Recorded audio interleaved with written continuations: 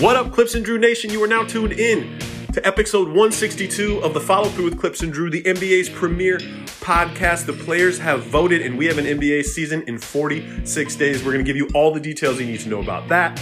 Rumor mill. Does Philly actually have a chance of getting James Harden? Drew Holiday is up for grabs. And who the hell designed these new city jerseys? It's the Follow Through with Clips and Drew. Drew, give me that intro music. Excuse me, I didn't mean to interrupt like Mount Vesuvius. I'm about due to erupt. Use it or I'm losing it. They say I need to loosen up. Tight, I'm well taught. I must do the max like gluteus. I do have something to say, so you got to give it up.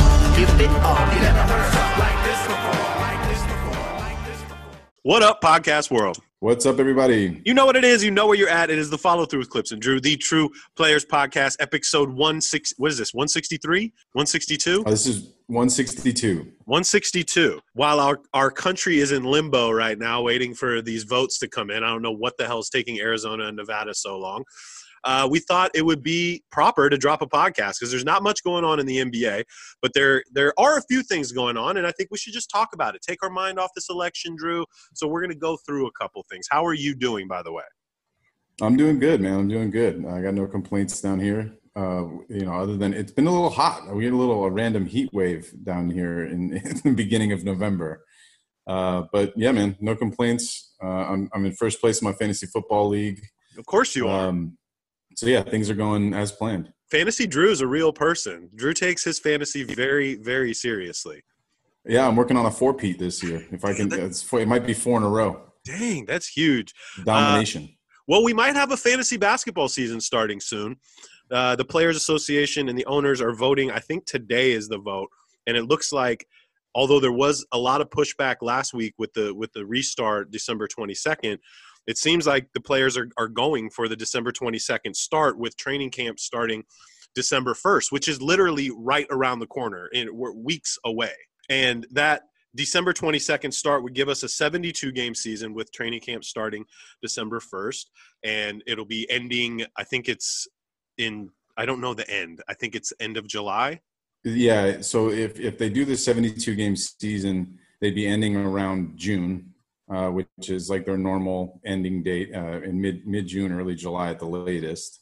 Of course, if they vote to start in that January 18th start, then we're looking at a 58 or 60 game season, which will end in August, I believe. I'm not surprised to see the players voting for the longer season, right? You get more money out of that. There already is a lot of talks, and a part of why the season is still up, in consideration for when they're going to start, is because they still need to figure out what they're going to do with the cap space for this year. I mean, there's a lot of talk right now about the NBA only paying out, a percentage of the contracts that they were, for instance, like if you're owed $30 million, the NBA is saying that we're only going to perhaps give you 20 or even 15 of that $30 million, something like that, in order to make up for lost revenue for this year. So I think NBA players are realizing this. I think they know that if they can play more games, then there's more TV revenue. And then for themselves, they'll actually be able to get more money in their normal paychecks, as opposed to shortening the season on a year that might already be squeezing them financially with these restrictions that the NBA might have to put in place. I think, they had to break it down financially to the players, how much money that the league is losing and how much money they could potentially lose with a later start to this season. And I know the pushback wasn't from a lot of players. I mean, we're considering LeBron James, who is the voice of the NBA, had the most pushback on it because obviously they just got done a couple weeks ago finishing their season, and, they want their time off. And LeBron has the luxury, because he's worth $1 billion, to not want to start the season right away. But there are a lot of players that haven't played in, almost a year we're talking about here. And they want to get back on the court and play. And, the players and owners do a 50-50 rev share. So in 2018, it was $9.2 billion. In 2019-2020 was $8.3 billion. They dropped, and they really don't know what it's going to be this year. With all that money they lost from China, over $200 million, they just got to recoup that money. And they're finding other avenues, other ways to make money for the NBA. They were talking about hard alcohol and gambling and some other kind of sponsorships, because that adds up too. The in-arena sponsorships and the shit that flashes on the scoreboard, all that is money. Everything you see, the placement of Spalding on the backboard, that's all money. So I think they're going to come up with some creative ways to do it, but I'm all for this, man. I mean, it's great for me and you because we have a season starting right around the corner. But I understand LeBron's pushback. He also had a quote yesterday saying that he's just going to be cherry picking for the first month, which was pretty funny. And I hope he's joking about that. How do you think about it from a Lakers standpoint with your team just winning the title and now going into a quick next season? Well, yeah, I think for the Lakers and the Heat, really, this is the toughest.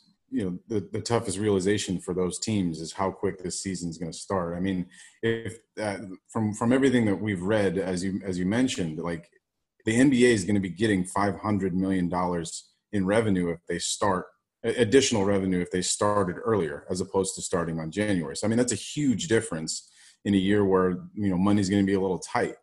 For the Lakers, I totally understand why LeBron would say that he's just going to relax, and I think that's the best way for us to go about this. I mean, especially if it's a 72-game season, that's still a lot of games to be played. It's 80 games is the normal. 82 is the normal. We're only losing 10 games there. So I would have been surprised if, regardless of when the start date, I wouldn't be surprised if LeBron eases into the season if it starts in December or starts in January. I mean, look, he's going to be entering like his 17th, 18th season. I can't remember how many seasons 17. It is now. Yeah, 17th season. He needs to chill. He needs to relax. But the good news is that, we should still have a healthy Anthony Davis there. And, who knows what's going to happen with this roster in the next couple months. But I think it'll be a great opportunity for AD to just get out there and kind of carry the team. And obviously LeBron's not going to just not play. Right. He'll just do exactly what he's been doing over the last couple seasons in the early parts of the season where he just, load management. We knew going into this last season, we were expecting a lot of players to be on load management. Look, they only play Giannis 29 minutes a game for the whole season. So I expect this not to just be for LeBron, even though they were the team that made the deepest run alongside Miami. I expect this for stars all over the place on every team, especially if they're doing kind of these quick back-to-backs that they're considering to do if they're traveling into a city and playing, a team on back-to-backs randomly. I wouldn't be surprised to see, all of the All-Stars have times where they're not playing. But look, for the NBA, the December 22nd start seems to be a no-brainer. It gets more money in the pockets of everybody. Including the owners, including the players. I do think it's just kind of going to be a case-by-case basis for stars that feel like they need a breather. And I think they're going to have the luxury and the timing and the space to allow those players to do that. But one thing I wanted to mention was the NBA should definitely form a partnership with Hennessy. I mean, it's been the unofficial partner of the NBA for at least 2 decades now. So I think this is the perfect opportunity. NBA brought to you by Hennessy. Boom, we're in. I'm pretty sure they're exploring that. I don't see why not. They're very proactive in that. That's a great idea, though. But one thing we can't forget, Drew, is there is a pandemic as well. This could be catastrophic for the NBA, too. Like, there has to be some systems in place, like the bubble, to keep these guys safe from getting this disease, because if this happens again in the NBA, I mean, it's going to shut everything down. So we have to be, and the shit's not going away when this election's over. It's still happening. We had the biggest case in the world yesterday with over 100,000 people coming down with COVID. It's still a major player in this game. And I hope they're going to come up with some strategies to make this as safe as possible. Yeah, it's going to be difficult. And we're going to see players and teams that are going to be affected by this. I mean, especially having only a 15-man roster.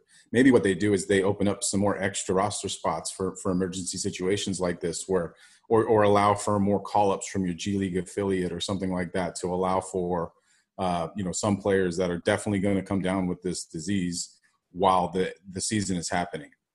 From everything that I've read about, regardless of the 60-game or 72-game schedule, they're talking about players visiting.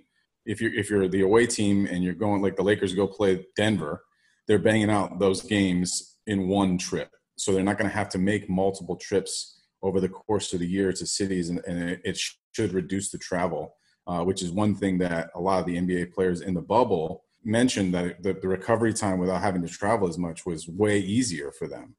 So that should be beneficial for recovery and also hopefully for COVID, so that you're only traveling, half the amount that you would normally travel, at least given a normal season. So, but you're right, dude.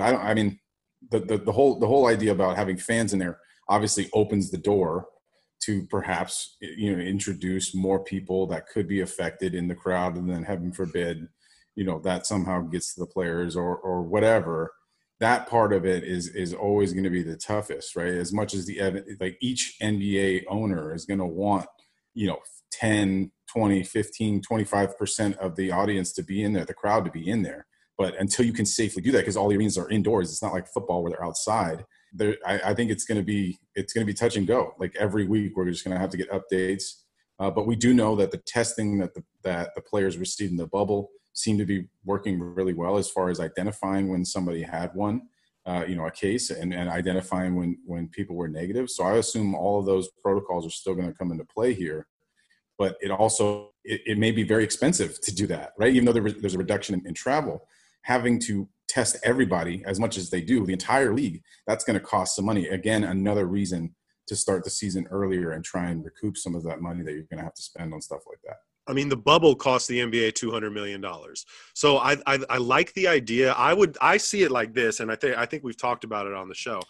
If they're starting December 22nd, so December 22nd to January 8th, you have the Clippers, Lakers, Dallas, Denver, and, Minnesota and the Cavs in Los Angeles, right? Or whatever. You have those 6 teams, and they play their 10 games, right? So, Cleveland gets their 4 games against the teams that are there. Clippers get their 4 or 5 teams. You keep all these people in one place, and then you do the same thing in 3 other places. You know what I mean? Just so the travel, you can cut the travel down. And I know they said the travel will be cut by 25%, and that makes sense. But it'd just be nice to knock it out like that. And I wonder if that's been discussed at all. Instead of having Clippers play, Denver in Denver, and then come home and play New York in LA. And then, I just think if you bubble it, I guess it'd be another form of the bubble. And I think it would just cut down on the probability of players catching COVID. Yeah, the mini bubble idea. I think that was brought up by Woj or something like that after the bubble in Orlando was doing so good.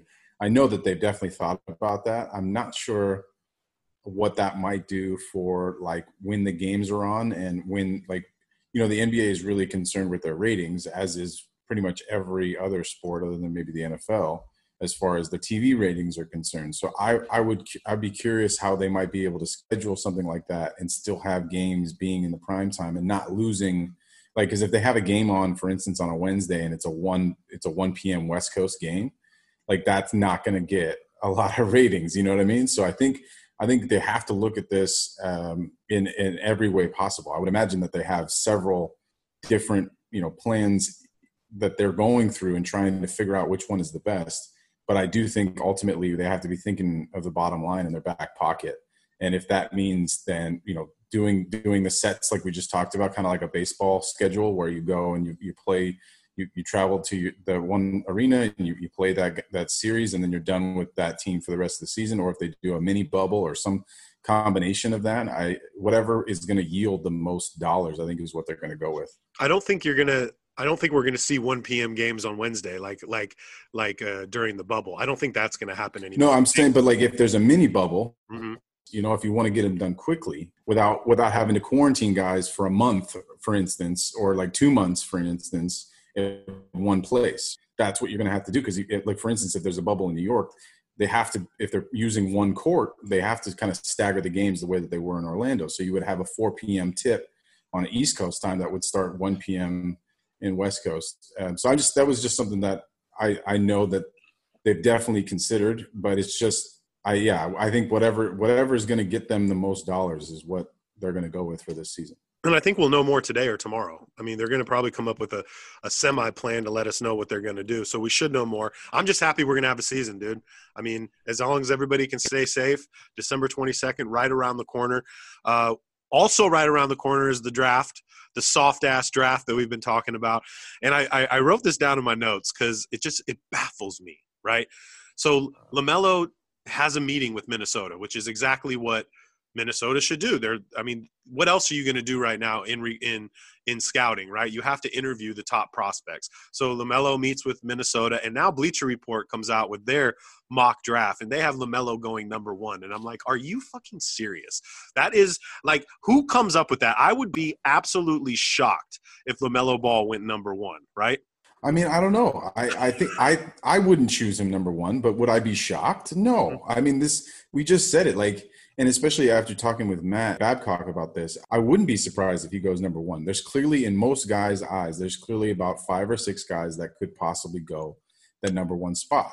I think Minnesota, like you said, is doing all their due diligence that they possibly can, because if they are going to take whoever, if they're going to take the pick at 1, they're be damn sure that this guy is going to at least fit the system that they're looking to play with. And if that means LaMelo to Minnesota, which does not make sense from a basketball standpoint, having LaMelo Ball and D'Angelo Russell as your backcourt is just like a sieve. You might as well just keep him on the offensive side of the floor. Just don't play 3-man defense. But no, I wouldn't be shocked, because he's a guy that's in that top 5, top 6, and I think any team could grab him if they whatever persuades them to think that he might be the best player in the draft. I wouldn't be shocked. I don't think they should do it though.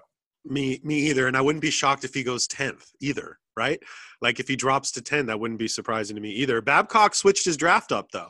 Even after our interview last week, he switched some stuff up. And I wonder, I didn't get to talk to him about it, but I wonder what made him switch up some of his picks. But he switched his up. So he's got Melo going 4th to the Bulls. And I think that's what we had too, correct? Yeah. And then he's got the Big O moving up to number 3, Onyeka Okongwu, his boy, Big O. So maybe he's having good workouts. Maybe his interviews are doing really well. I don't know. I'm more shocked at Bleacher Report and them being a really great outlet. And I think we talk about this every single season, whether it's player rankings or mock drafts, on just how these amazing outlets that we go to every single day just kind of come up with some bullshit. Like, how do you, if you have all these NBA analysts, how do you have Melo going number 1? Like, it makes absolutely no sense to me. I can only imagine how difficult, especially for this year, how difficult the job of trying to figure out where these guys are going to go. We look at this pretty in depth, but there's guys that do this for a living, like Matt, and like you said, the people at Bleacher Report, ESPN. This is a goddamn crapshoot. I feel bad for them, right? Like in other years, they're probably like, all right, yeah, I have a real confident understanding of what I think this draft is going to look like. I think this one's going to be a free-for-all. Every time we bring up the draft, I've said that I expect a lot of draft night trades. Whether that's, guys, like Minnesota or Golden State moving down, or Charlotte or New York Knicks moving up. Like, I expect there to be a lot of unexpected plays that there's no way to predict until it happens, right? Because we're not on the phones with these GMs as they're talking to each other. And who knows what motives they have. But look, I think for Okongwu, I think the reason that he's moving up is because pretty much everybody knows that Charlotte could use an extra big man and someone that brings something special to that position that they lack right now. So I think, if it's James Wiseman is not available and Charlotte can't figure out a way to trade up to make sure they get him, or, whatever, he doesn't fall. I think they should be looking at Okongwu. I think he's the second best big man without a doubt. I mean, I think in some cases, when you look at the way that he plays, there's a real strong sense that he could have a better career than James Wiseman does. Now, look, that's just my take on it. I obviously, like I said, it's just kind of a tornado of information every day, every week. It's just like, oh, this guy's up, this guy's down. I don't think anyone has a real handle on how this draft's going to go. Yeah, if Wiseman's available at 3, you take Wiseman at 3. That's what you do. I don't think he'll be available at 3. I do think Golden State's going to try to make a trade. I think they're going to do that. Even though I think Wiseman would be great for them, for the future of them. I really do. There's a lot of trade rumors or just chatter right now. And the chatter is, now that Morey is in Philly, that they want James Harden, and they're going to make a play for James Harden. And which Harden and Embiid would be very, very interesting, right? But I don't think it makes any sense for Houston, because obviously it's Ben Simmons or Embiid that you're trading for James Harden, and then maybe some other pieces. But I don't. Can you imagine a backcourt of Russell Westbrook and Ben Simmons? Can you imagine the shooting percentages of that team? Like, it makes no sense. I think Harden and Philly makes sense. That could really work, but I just don't. I don't see it. What do you think? Yeah, I think for Houston to do it, I think they would have to figure out a way to trade Westbrook. Like, so for instance, if Houston wants Simmons, then they would also have to look at moving Westbrook. I think that's the only way I mean, because you're absolutely right, bro. They're the same player. I mean, I suppose with Simmons, at least, he's not going to jack up threes constantly, so he's going to be a little bit more efficient. But with Russ, anyway, so if Houston wants Simmons, my guess is that they try to push Russ to Philly, right? They try to do that as opposed and keep James, right? Because I think the best pairing is James and Ben Simmons. Now, look, of course, if it's if James Harden and Embiid, that's fantastic too. I mean, how could you deny that? It just doesn't make a whole lot of sense for Houston to have like you just mentioned, Simmons and Westbrook on the same team. So I think it's a cool idea. I don't see it happening. I mean, because look, if you're Houston, you have to think that Embiid or Simmons, one of those two guys, is a top 5 NBA player, because that's what you're giving up. You're giving up a top 5 NBA player, and you have to think that at one point, one of those guys is going to reach that same level. And I can't sit here confidently and tell you that. I mean, Simmons has hit, 3 threes in his whole career, and it's not looking good. I still think you can build a franchise around him, though. Definitely. I think but, why wouldn't you keep James Harden and try and build around him again? That's the thing. I mean, that's from a Houston standpoint, that it would have to be I don't know, fucking Giannis maybe, or in order to get. For me, if I'm the GM of Houston, it has to be somebody like Giannis or Anthony Davis, or just one of those unbelievable players that there's only 2 or 3 of in the league in order for me to trade James Harden. There was an interesting. I hit you up late night the other night. I think it was our boy Scoop B came up with the scenario, and he asked, he's all, would you trade? You being a Clipper fan, would you trade Paul George for Jrue Holiday and Jackson Hayes? Or would you trade Paul George for Jrue Holiday and the Pelicans, the 11th pick? So I thought that was really interesting. Mind you, I how bad I want Jrue Holiday, and there's a lot of talk right now that teams It's the 13th pick. It's the 13th. 13th, okay. So it would be Jrue Holiday in the 13th pick is what you're saying? Yeah. Anyways, I was thinking about it, and I don't, as much as I want Jrue Holiday, and how bad I want him, and Pelicans have said he's on the trading block right now, and I think it's Denver's looking at him, the Nets are looking at him, and somebody else. But I wouldn't give Paul – I like the interesting Jackson Hayes in Jrue Holiday, though, because we need a big. He is young. He's, athletic, runs the floor. He'd be a nice piece to have, whether starting or coming off the bench for Zubac and Trez, depending on what happens with Trez. Just another big man, because that's what we were lacking. But it was interesting. It was thought-provoking for me. What would you think about that? I think for the Clippers, I don't like giving up Paul George for Jrue Holiday. Mm-hmm. To me, they're very similar players, and I think Paul George has a much higher offensive upside while still being a solid defender. I think the only thing, of course, the Clippers should want Jrue Holiday, but they should want him as the third member of your big 3, for instance. It should be Kawhi, Paul George, and Jrue, which is obviously going to be very difficult to kind of figure out what kind of assets you can put together to trade and make that happen. So I can understand why Clipper fans would go, yes, let's go with Jrue. We'll get rid of Paul. Obviously, he burnt you in the playoffs, and it was a terrible performance and a collapse. But not all of it can be blamed on Paul George. Right. We've been through this before. But I don't think it makes a lot of sense. I would rather keep Paul George. I think they're about the same age. And obviously I think Paul's going to be owed more money than Jrue. But look, I think what you're getting is a smaller version of what you have if you trade Paul George. And now look, Jackson Hayes and the draft pick, those two things could be enticing, right? Because then of course you can add an additional something that you don't have. And I think obviously the problem that you guys had as far as center depth is Zubac was too slow to guard some of the guys, and Trez was too small to guard some of the guys. So Jackson Hayes kind of fits that mold that you might want to bring in with a young, athletic center. So sure, okay, yeah, maybe I would consider Jackson Hayes and Jrue Holiday for Paul George, but I also think I would want The pick? The pick as well. Yeah. Yeah. give me the pick as well. I think that's the way that I'd go. Because we have none. I thought it was just interesting because I thought about it, but I don't want to get rid of Paul George. And I know we need a playmaking point guard as well. But again, I'm fine with running this back one more time. And, even with Reggie Jackson, Reggie Jackson can play. I don't know if we're going to be able to keep him or not, but I think those are two guards that can give us what we need. But I just don't want to fall in love with the fact that we need Drew Holiday to win a championship because I just want to run it back. So I thought I'd ask you and see what you thought about it. I know the Clippers are going to try to make some moves because I haven't heard any chatter about Montrez. And again, we don't have 3 months to prepare for the season. The season's right around the corner. So if we're going to make moves and if training camp starts December 1st, we got to have our core guys and our team there. We don't want to go into December 19th bringing somebody else in and, because obviously we had chemistry issues. So I want to make some moves here quick, but obviously we got to get the draft done first, which is going to be, what is that, the 18th? Yeah, November 18th. November 18th. If the Clippers do want to explore, and I think they should explore the value that they can get back in return for for Paul George, I do think the Bradley Beal thing. I would be calling Washington if I'm the Clippers. Hey, Paul George, Brad Beal, straight up. Or throw in something here. They got the 9th pick, Drew. They have the 9th pick.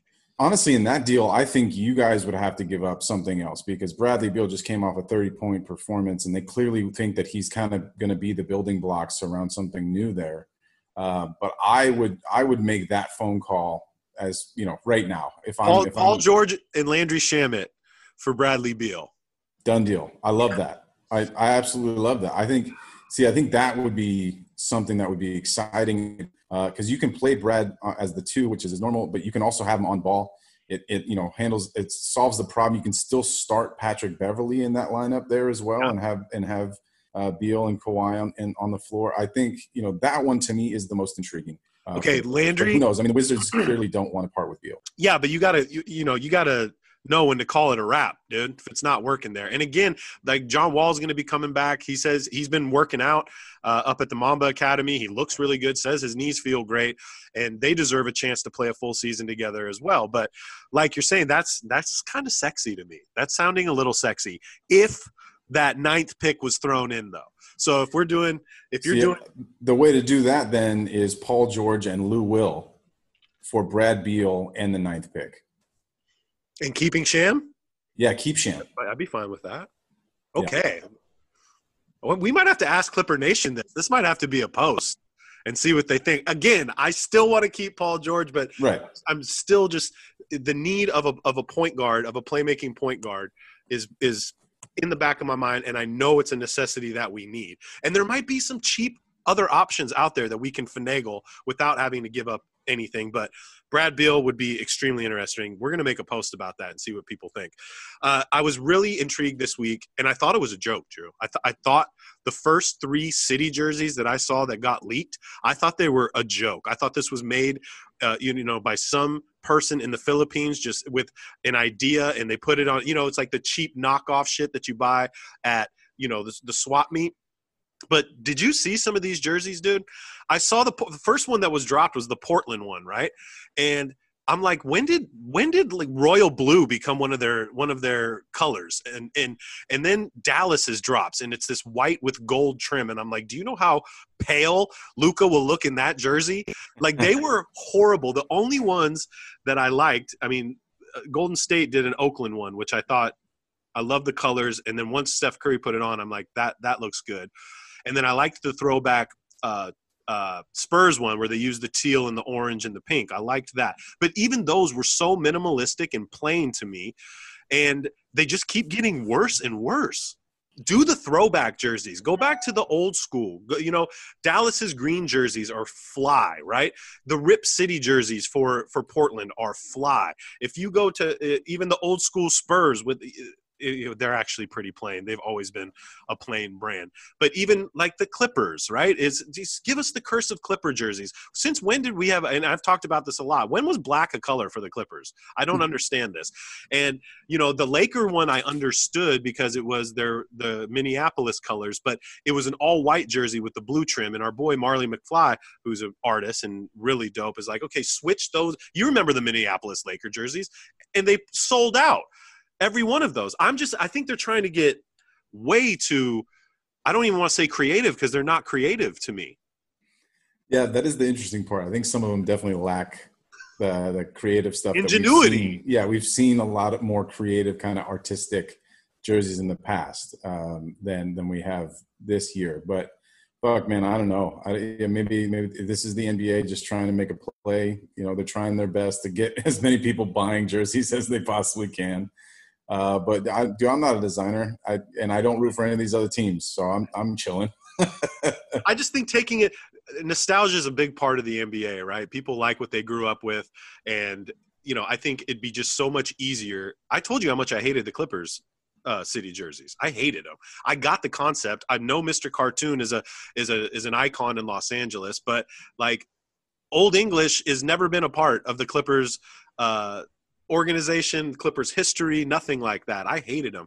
I think going back to just throwback jerseys, man, let's take it back to the 80s. That's what everybody wants. Everybody's wearing the short shorts now anyways. And it'd just be so easy because you already have the template to make those jerseys and you can throw a little pizzazz into one of the jerseys, throw a new design or a new patch or something like that. But as far as Dallas goes, like white and gold, what the hell are you guys thinking? And you have two of the whitest players in the NBA on your team. They'll look horrible. So Luka played for Real Madrid, and that's their colors. That's Real Madrid colors, is white and gold. Interesting. So I think that might have had something to do with why they chose those colors. As far as for the rest of the teams, I don't know. It's like they spun a wheel, and wherever it landed, they just picked the color. But for that team, I do think they're calling back. They're going to try and sell a shit ton of jerseys, Luka jerseys in Spain and Europe. That makes sense. Okay, that makes way more sense to me now. I wish you would have told me that when I posted the picture, because I still think it looks ugly. Okay, sorry, it still looks bad to me. Update on Delonte West. Cuban went to go visit him at rehab. Looks like he is doing so well. I mean, seeing Delonte on horseback and shooting hoops and go-karting, he looks healthy. You can tell his just face, and he looks like he's got a whole new outlook on life, and I'm just so happy for him.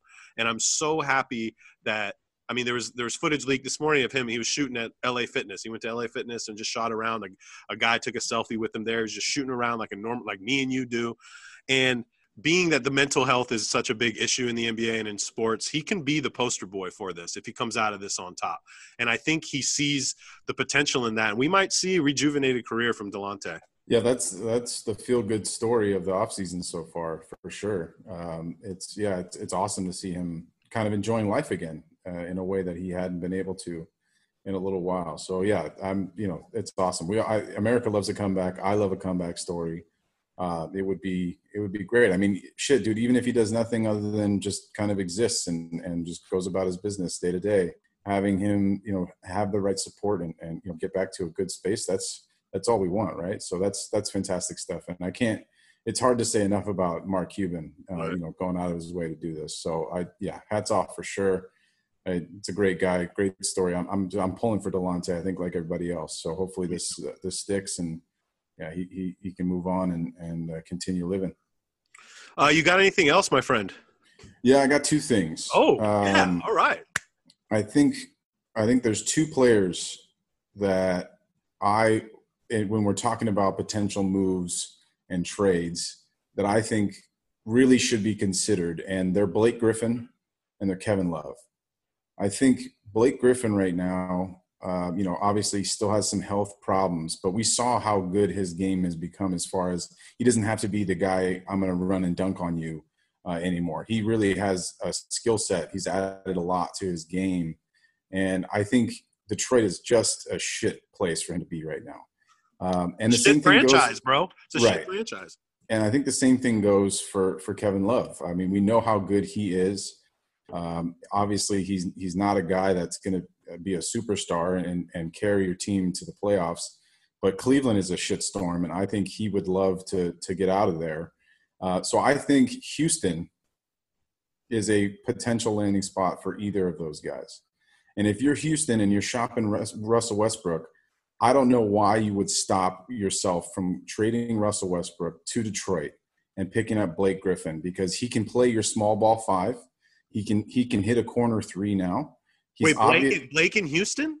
I think that kind of solves some problems for them. He can play your center position. You're not losing height. He can guard most of the bigs really well. He's still really strong. Obviously, injuries are a problem for Blake, of course. But Russell's been getting injured a lot in the last couple seasons. So I think that one, imagine a pick and roll situation with James Harden and Blake Griffin. That's just fantastic. You got pick and pop, you got lob opportunities. And the same thing goes for Kevin Love too. I think Love obviously fits the mold of the Daryl, your ultimate small ball shooting threes all the time, but who knows if Houston's going to be going that route. They got the new coach, Paul Silas's kid, in there. So who knows what kind of system they're running. I'm just thinking, clearly Westbrook is not necessarily solving any problems for Houston. I think he creates more problems than he solves. So I think those two guys are really two guys that are expensive, but that can come in and help franchises like Houston add something specific, add some flavor that they've been missing. And I think, more than just Houston, there's teams around the league that can be like, all right, this guy could really help our franchise, could change, what we're doing. I also think, Atlanta's a landing spot for either of those guys as well. If they're looking for veteran leadership, they have Capella, who's getting paid a lot of money that they could trade away if they don't see him being a fit, or that guy Collins. You could get rid of him and bring one of those guys in. I just think those two guys, while they are expensive, they have a lot of value that they can bring. And I think a team, San Antonio, they need a star. Like, there's a bunch of teams. Portland, I think, could use one of those guys for sure. Like, there's teams out there. The Kings, Indiana, they have problems. They're bigs. Like, there's a lot of teams that could use those guys and have the assets to make that happen. I think both. I like that call. And Blake, both of them deserve to be on a playoff team, right? They're too valuable not to be on one. And like you said, they could bring value. Blake isn't the same player he used to be. He says his knees are fine right now, but he is injury prone. Love could be the difference maker in a championship team. Obviously, they are very expensive. I think both of them have just 2 years left, right? But 2 years at like 35 a pop, which is a lot. But then you get those off the books in 2 years, which can mean a lot for you. I like that. I don't like Love in Atlanta. I like the Blake in Houston. I think that's nice, but that's a high payroll for Houston, right? Well, yeah, the only way it works is if you trade Westbrook. Right. Yeah, it's the only way the money works. And then that's what I'm saying. Like, if they're looking to get Westbrook off their books, and there's not a lot of franchises out there that would be like, all right, I'll take Westbrook's contract. Mm-hmm. But if you're Detroit and you need fucking asses I guess you can't have asses and seats anymore. But if you want to sell some jerseys, like, that's a type of dynamic player they haven't had there since fucking Isaiah Thomas. So I think the same thing for Cleveland. If let's just say they give Love and, I don't know, like Garland to Houston for Westbrook, that immediately gives them a little bit more shape. They can play, Westbrook obviously will feature on the ball, but then they don't have this logjam of centers and power forwards that they don't know how to play together. So but then Westbrook's career dies in Cleveland, with that's what happens. And unfortunately, you're right. It is a business, but I think with the Detroit, they need a complete overhaul because they're probably going to lose D Rose. I mean, the only people putting asses in seats was D Rose and Blake Griffin, right? And D Rose coming off his best season since his MVP season. And they're losing money left. I mean, this is going to devastate Michigan in general because, they've been losing season ticket holders for a while now. And if you don't have some superstar, I think Westbrook in Detroit would be cool. I think they'd embrace him a lot. And I think he could thrive there. But I think you're totally right. I'm with that. I think both those players deserve an opportunity to be on. I would take Blake back. I'd take Blake back in a heartbeat, but not with that contract. And everybody's expensive now. It's like, that's like the narrative for everything. Like if you want a good player on your team, you're going to be paying $18 to $30 million. Okay, that's just what it's going to be. So I'm with that, Drew. Good call on that. Yeah, those are two guys that not too many people are talking about, but I think those are two guys in franchises that are willing to make moves. It's pretty clear. Like Cleveland and Detroit don't have a lot to hang their hat on, so why would they be tied to 30-year-old power forwards that are probably towards the back end of their careers? I like that call, dude. All right, you guys should check us out on basketballnews.com. I've seen a lot of our followers are heading on over there. We got some really good content for you. You should check it out every single day. The written pieces are really well. Kenyon Martin's podcast is starting next week, which is going to be awesome. And he's shooting for the stars with his guests. Like, it's going to be really cool. We all know Kenyon doesn't hold back from what he's got to say. So it's going to be a really interesting podcast. Check out Dishes and Dimes. It's the female podcast out of Toronto. These girls know their podcast. Alex Kennedy, Eton, who's just been killing it on social media lately, especially during this election. If you're not following Eton Thomas, follow him. But check us out at Clips and Drew. He is Drew the Right Thing. I am Clips555. We're going to take him out with my guy who I think he's been on the most for our music, taking him out. And my boy Kevin Gates has a new jam. It's called Weeks, right? This is going to stay in your head for a couple days. So turn it up, bang it. It's the follow through with Clips and Drew. And we're go. I ain't took my chains off in weeks. If I tuck it, they gon' try to kill me anyway. Till I'm praying to the God of the streets. Way too big to beat the street anyway. Hope I fly on the arms of my niggas. Wonder why my heart cold, nigga soul got the ship, baby. I ain't took my chains off in weeks. Love that shit too big to beat the street. He tried to set me up in Dallas, broke into his own car. He not knowing that I'm psychic and I glow in the dark. Lied on us while in Houston, we got thrown in the cross. Sidestepped him before he could set me, punch a hole in my heart. Full quarantine game, I looked over your flaws. Big God selling raw and I'm controlling the car. Diamonds on my neck, that's a symbol of success. Run you up a check, you gon' die for your respect. Cautious who you entertain, they could be a threat. Out of pocket, pull up, put it on you, leave you somewhere stretched. Artificial dealings, all my visions, then got clear. I trust you in the mirror, I can feel it in my spirit. I ain't took my chains off in weeks. If I tuck it, they gon' try to kill me anyway. Till I'm praying to the God of the streets. Way too big to beat the street anyway. Hope I fly on the arms of my niggas.